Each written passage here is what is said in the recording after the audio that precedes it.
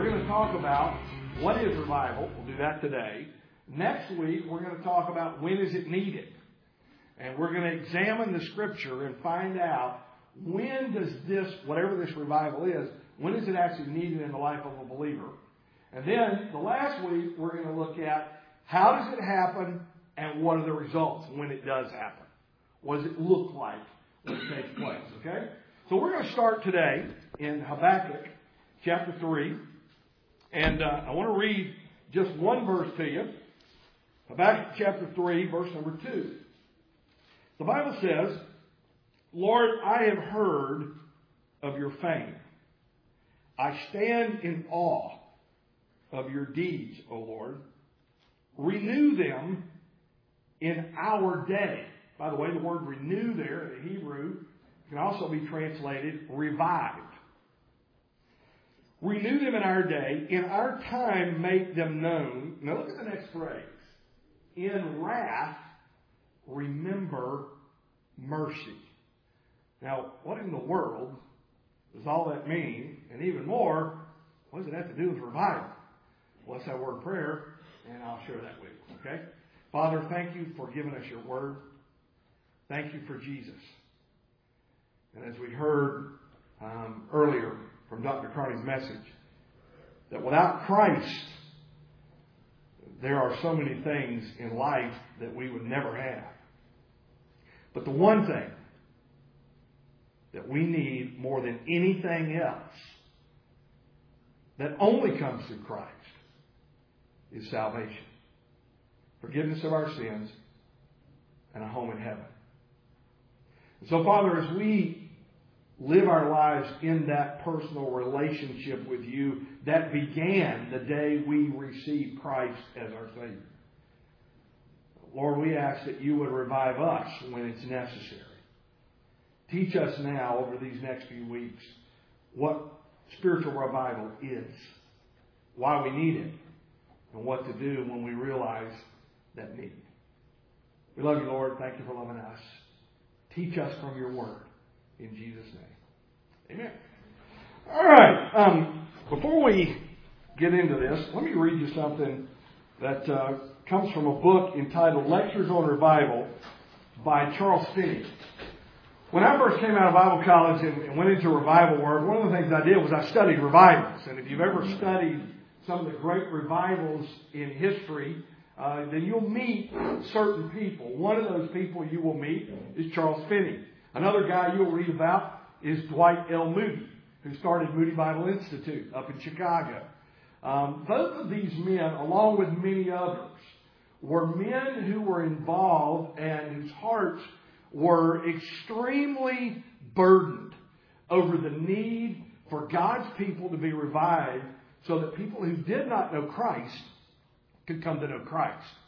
Billy Graham is a modern day Charles Finney or D.L. Moody, for he himself spent his life with the growing driving passion that people needed to know Christ as their personal Savior. And the way he chose to do that was through evangelistic crusades. Many of you may have been to some of Billy Graham's crusades, where he filled stadiums of people to share the gospel with them. Now, one of the things that's interesting about the Billy Graham crusades, and if you've ever been to one or been involved in one as a counselor, you know this. If you watch them on TV, there's a stadium full of people, and we were involved in one in Nashville when he came to the Titan Stadium in Nashville several years ago. When he gives the invitation, and if you've ever watched them, everybody knows what song they sing. Yes, As I Am, Without One Plea. They begin to sing this song, and hundreds, if not thousands of people all of a sudden just get up and start coming out of their seats.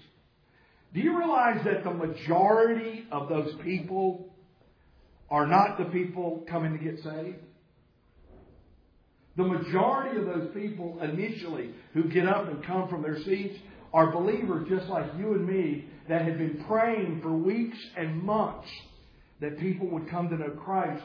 And they are coming to be available when these people come to help tell them how to know Christ.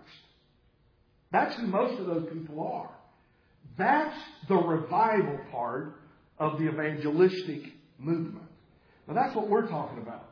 First of all, I want you to know this. Revival only comes to believers. And we'll look at the meaning of the word in just a minute. But let me read you what Charles Finney wrote in the very first chapter of his book entitled Lectures on Revival. These were actually lectures he gave to a group of preachers on revival. So let me read you what he says in his first lecture entitled What a Revival of Religion Is. By the way, he begins with the verse we started with, Habakkuk chapter 3 and verse number 2. And here's what he writes. It is supposed that the prophet Habakkuk was contemporary with Jeremiah. In other words, he lived at the same time Jeremiah did. And that this prophecy was uttered in anticipation of the Babylonian captivity. You'll remember when Jeremiah wrote the first part of his book, the children of Israel had turned their backs on God. They had disobeyed God. They had started worshiping false gods. And God has said, because of it, I'm going to send you into Babylon for 70 years, and you're going to be slaves to the Babylonians for 70 years. This was, first of all, punishment for turning their back on God. But there was another reason for it. We'll talk more about that next week.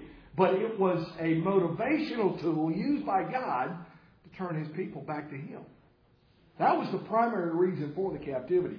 And so Habakkuk, when he's writing this, is one of them that's about to go into this captivity. He goes on to say, looking at the judgments which were speedily to come upon his nation, the soul of the prophet was brought up to an agony. And he cries out in his distress, O Lord, revive thy work. As if he had said, O Lord, grant that thy judgments may not make Israel desolate. In the midst of these awful years, let the judgments of God be made the means of reviving religion among us. And then he quotes that last phrase in verse number 2. In wrath, remember your mercy. They were about to go through wrath. They were about to go through some awful times. And Habakkuk says, Lord, in the middle of all of that, please remember your mercy. And use this time as a means to revive in the life and heart of your people. He uses the term religion. For us, we probably better would understand that as a devoted desire to live our life with our relationship with Christ as the number one priority. So when he says religion, that's what he's talking about. God's relationship with me is the most important thing in my life. Okay? So when you hear this term religion, that's what he's talking about. Religion is the work of man. It is something for man to do. It consists in obeying God with and from the heart. It is man's duty. It is true. God induces man to do it. He influences him by His Spirit because of his great wickedness and reluctance to obey.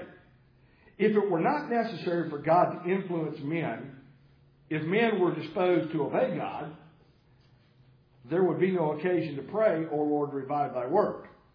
The ground of necessity for such a prayer is that men are wholly indisposed to obey.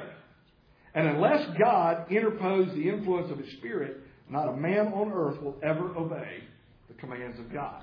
In other words, what he says is, if God doesn't work in your heart and in mine, there's not a one of us left to ourselves that would choose to obey God. Not one of us.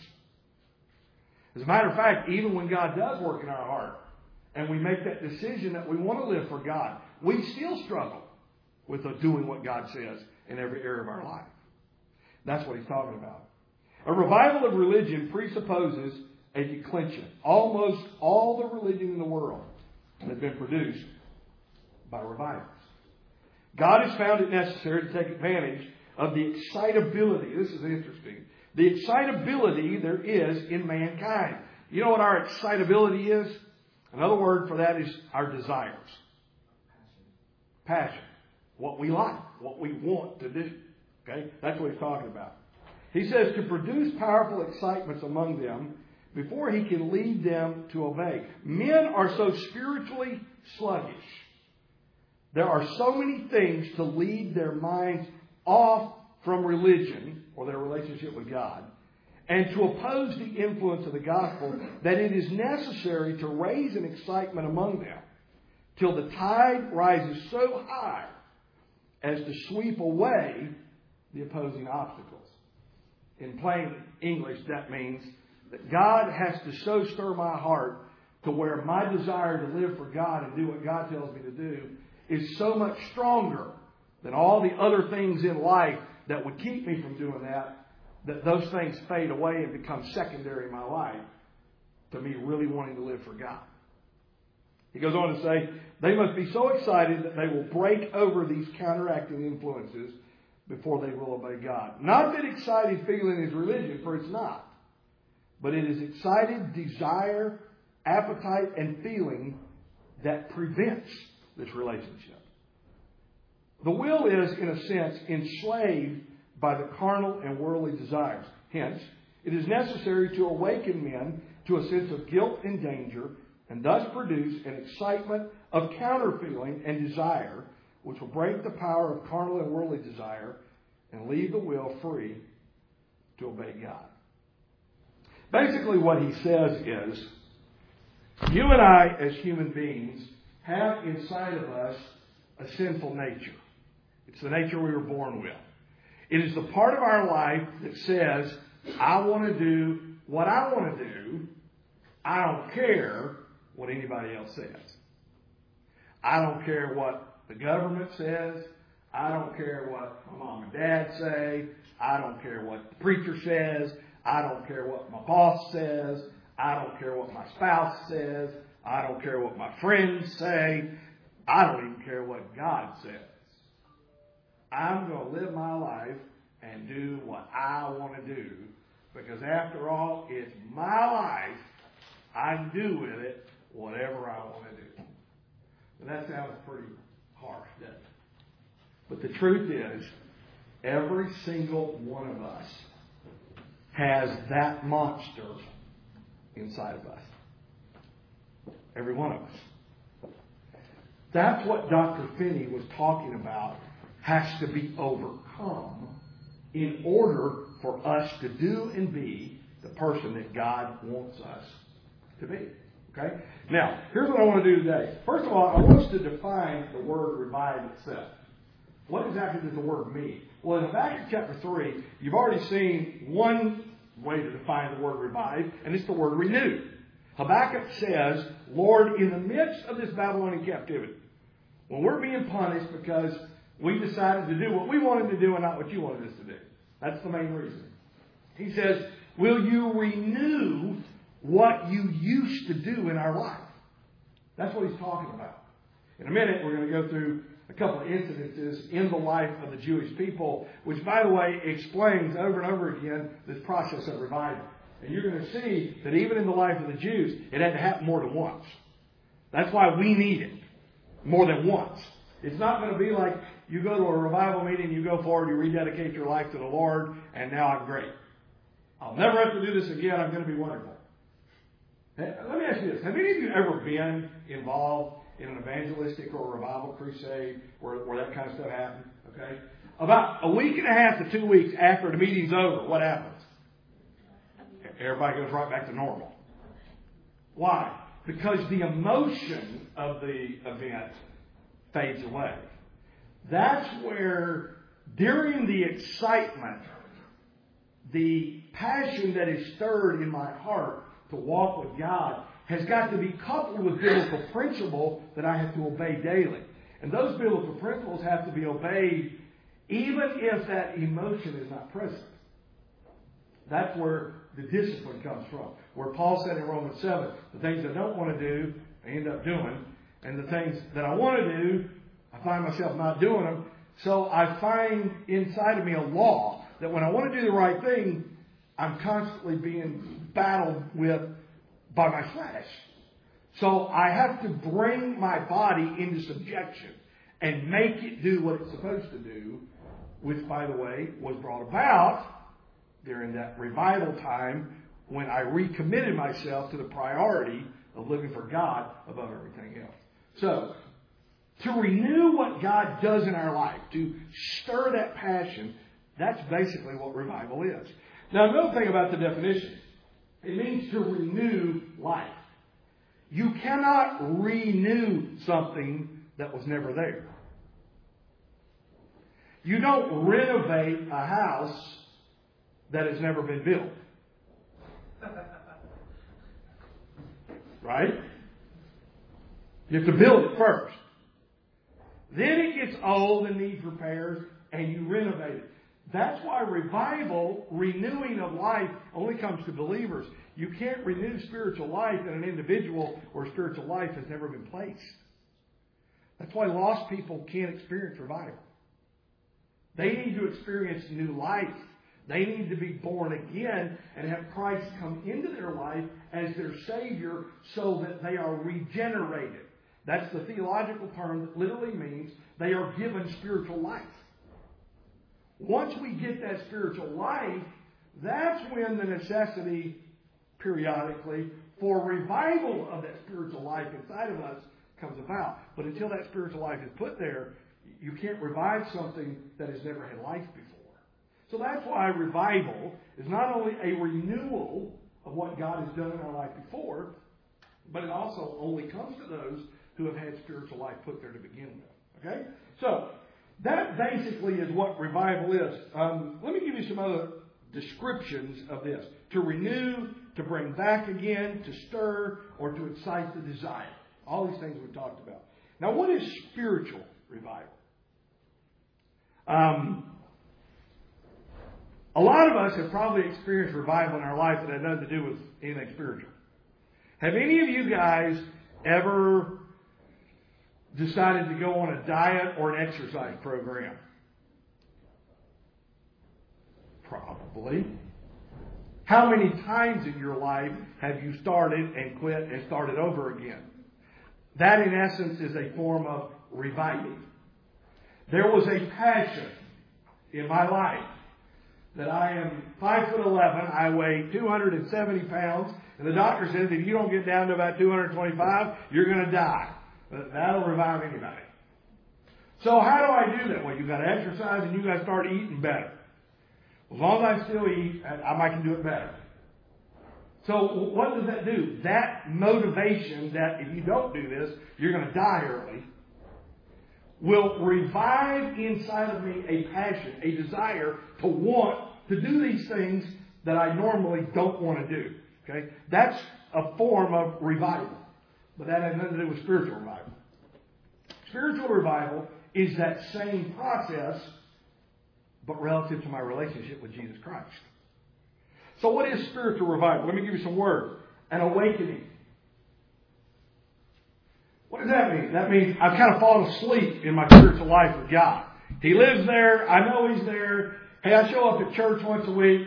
We have a great time. We sing a few songs, read a few Bible verses. I walk out of church, and 30 minutes after I'm off in this parking lot, I'm right back in my life where I used to be, and there's not a thought about God that even crosses my brain until next Sunday morning. That's spiritual sleep. That's what that is. That's why revival is so unusual. That's why when it happens, whole communities change.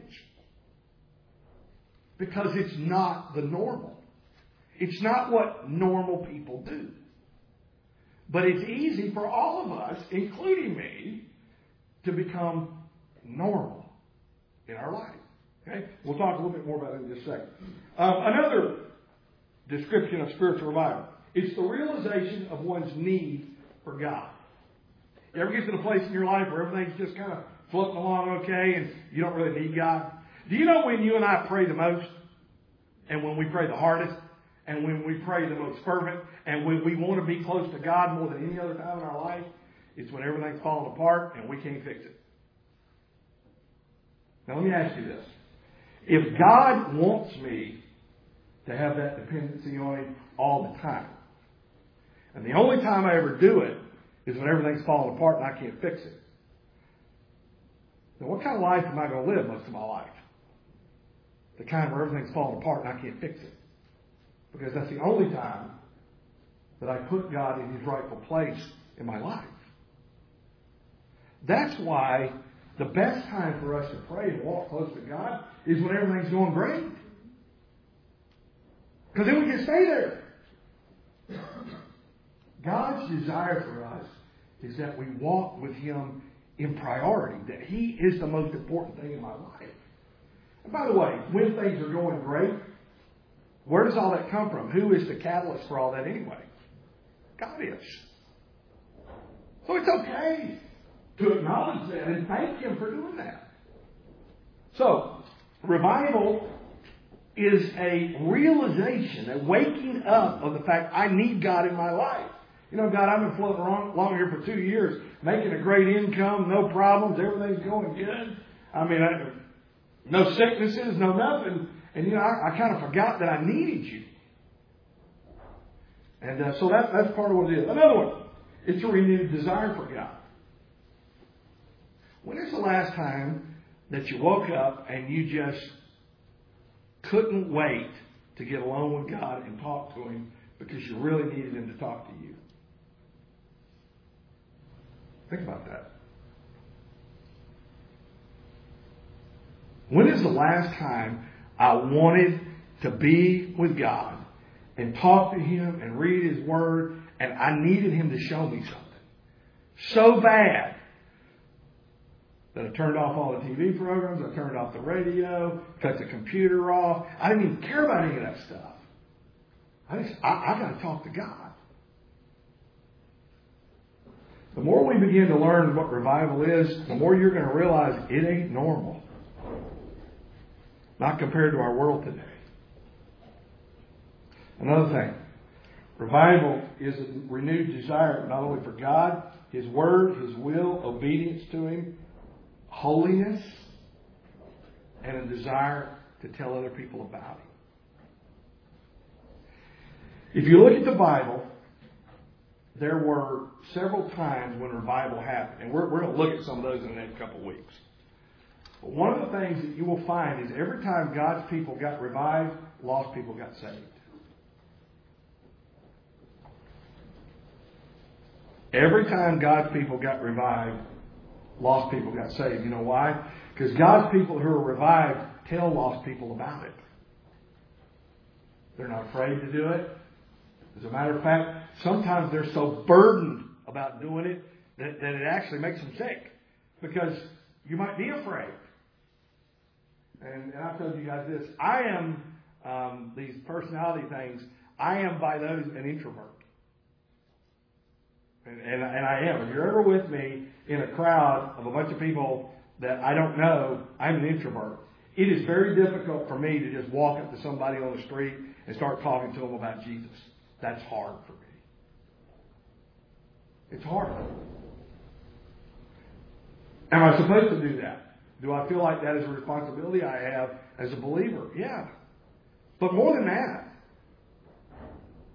what if that person I was afraid to talk to dies that afternoon and doesn't know the Jesus I know?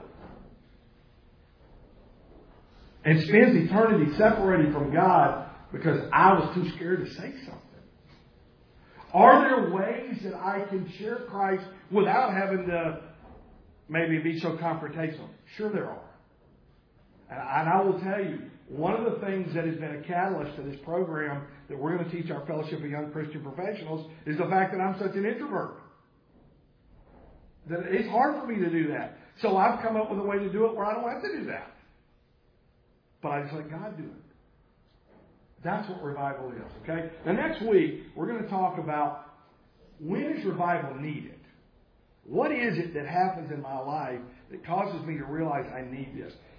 Kind of as a precursor to that, let me give you 3 examples in the life of the Jews where this process kind of took place, okay? First of all, you remember the story of when they were in Egypt?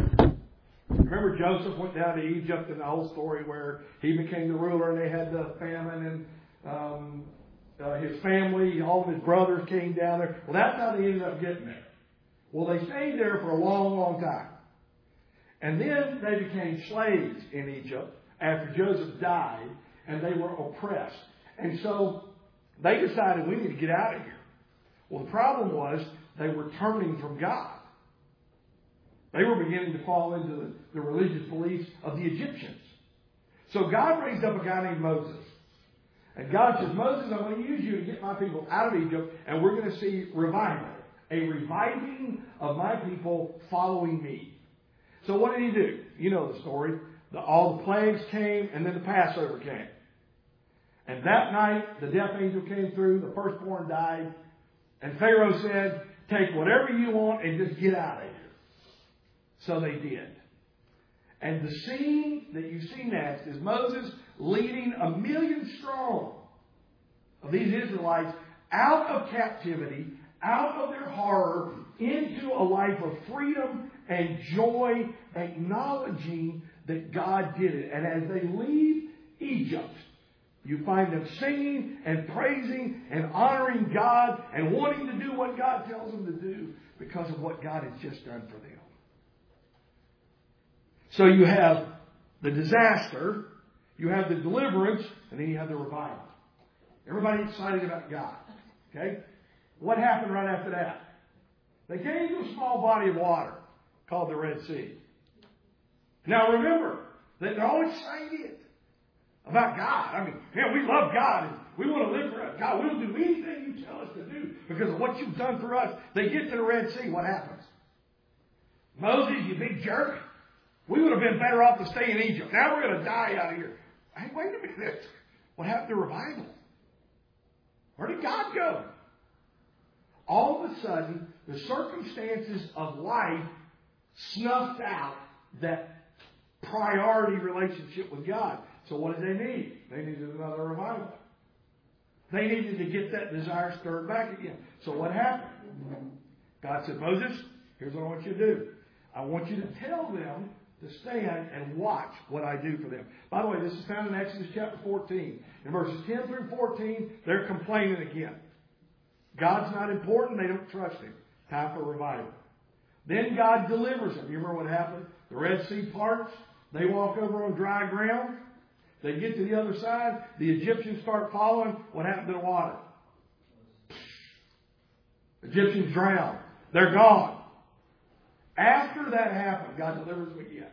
After God shows His mighty hand again, what happens on the other side of the Red Sea after the water calms and all the Egyptians are dead?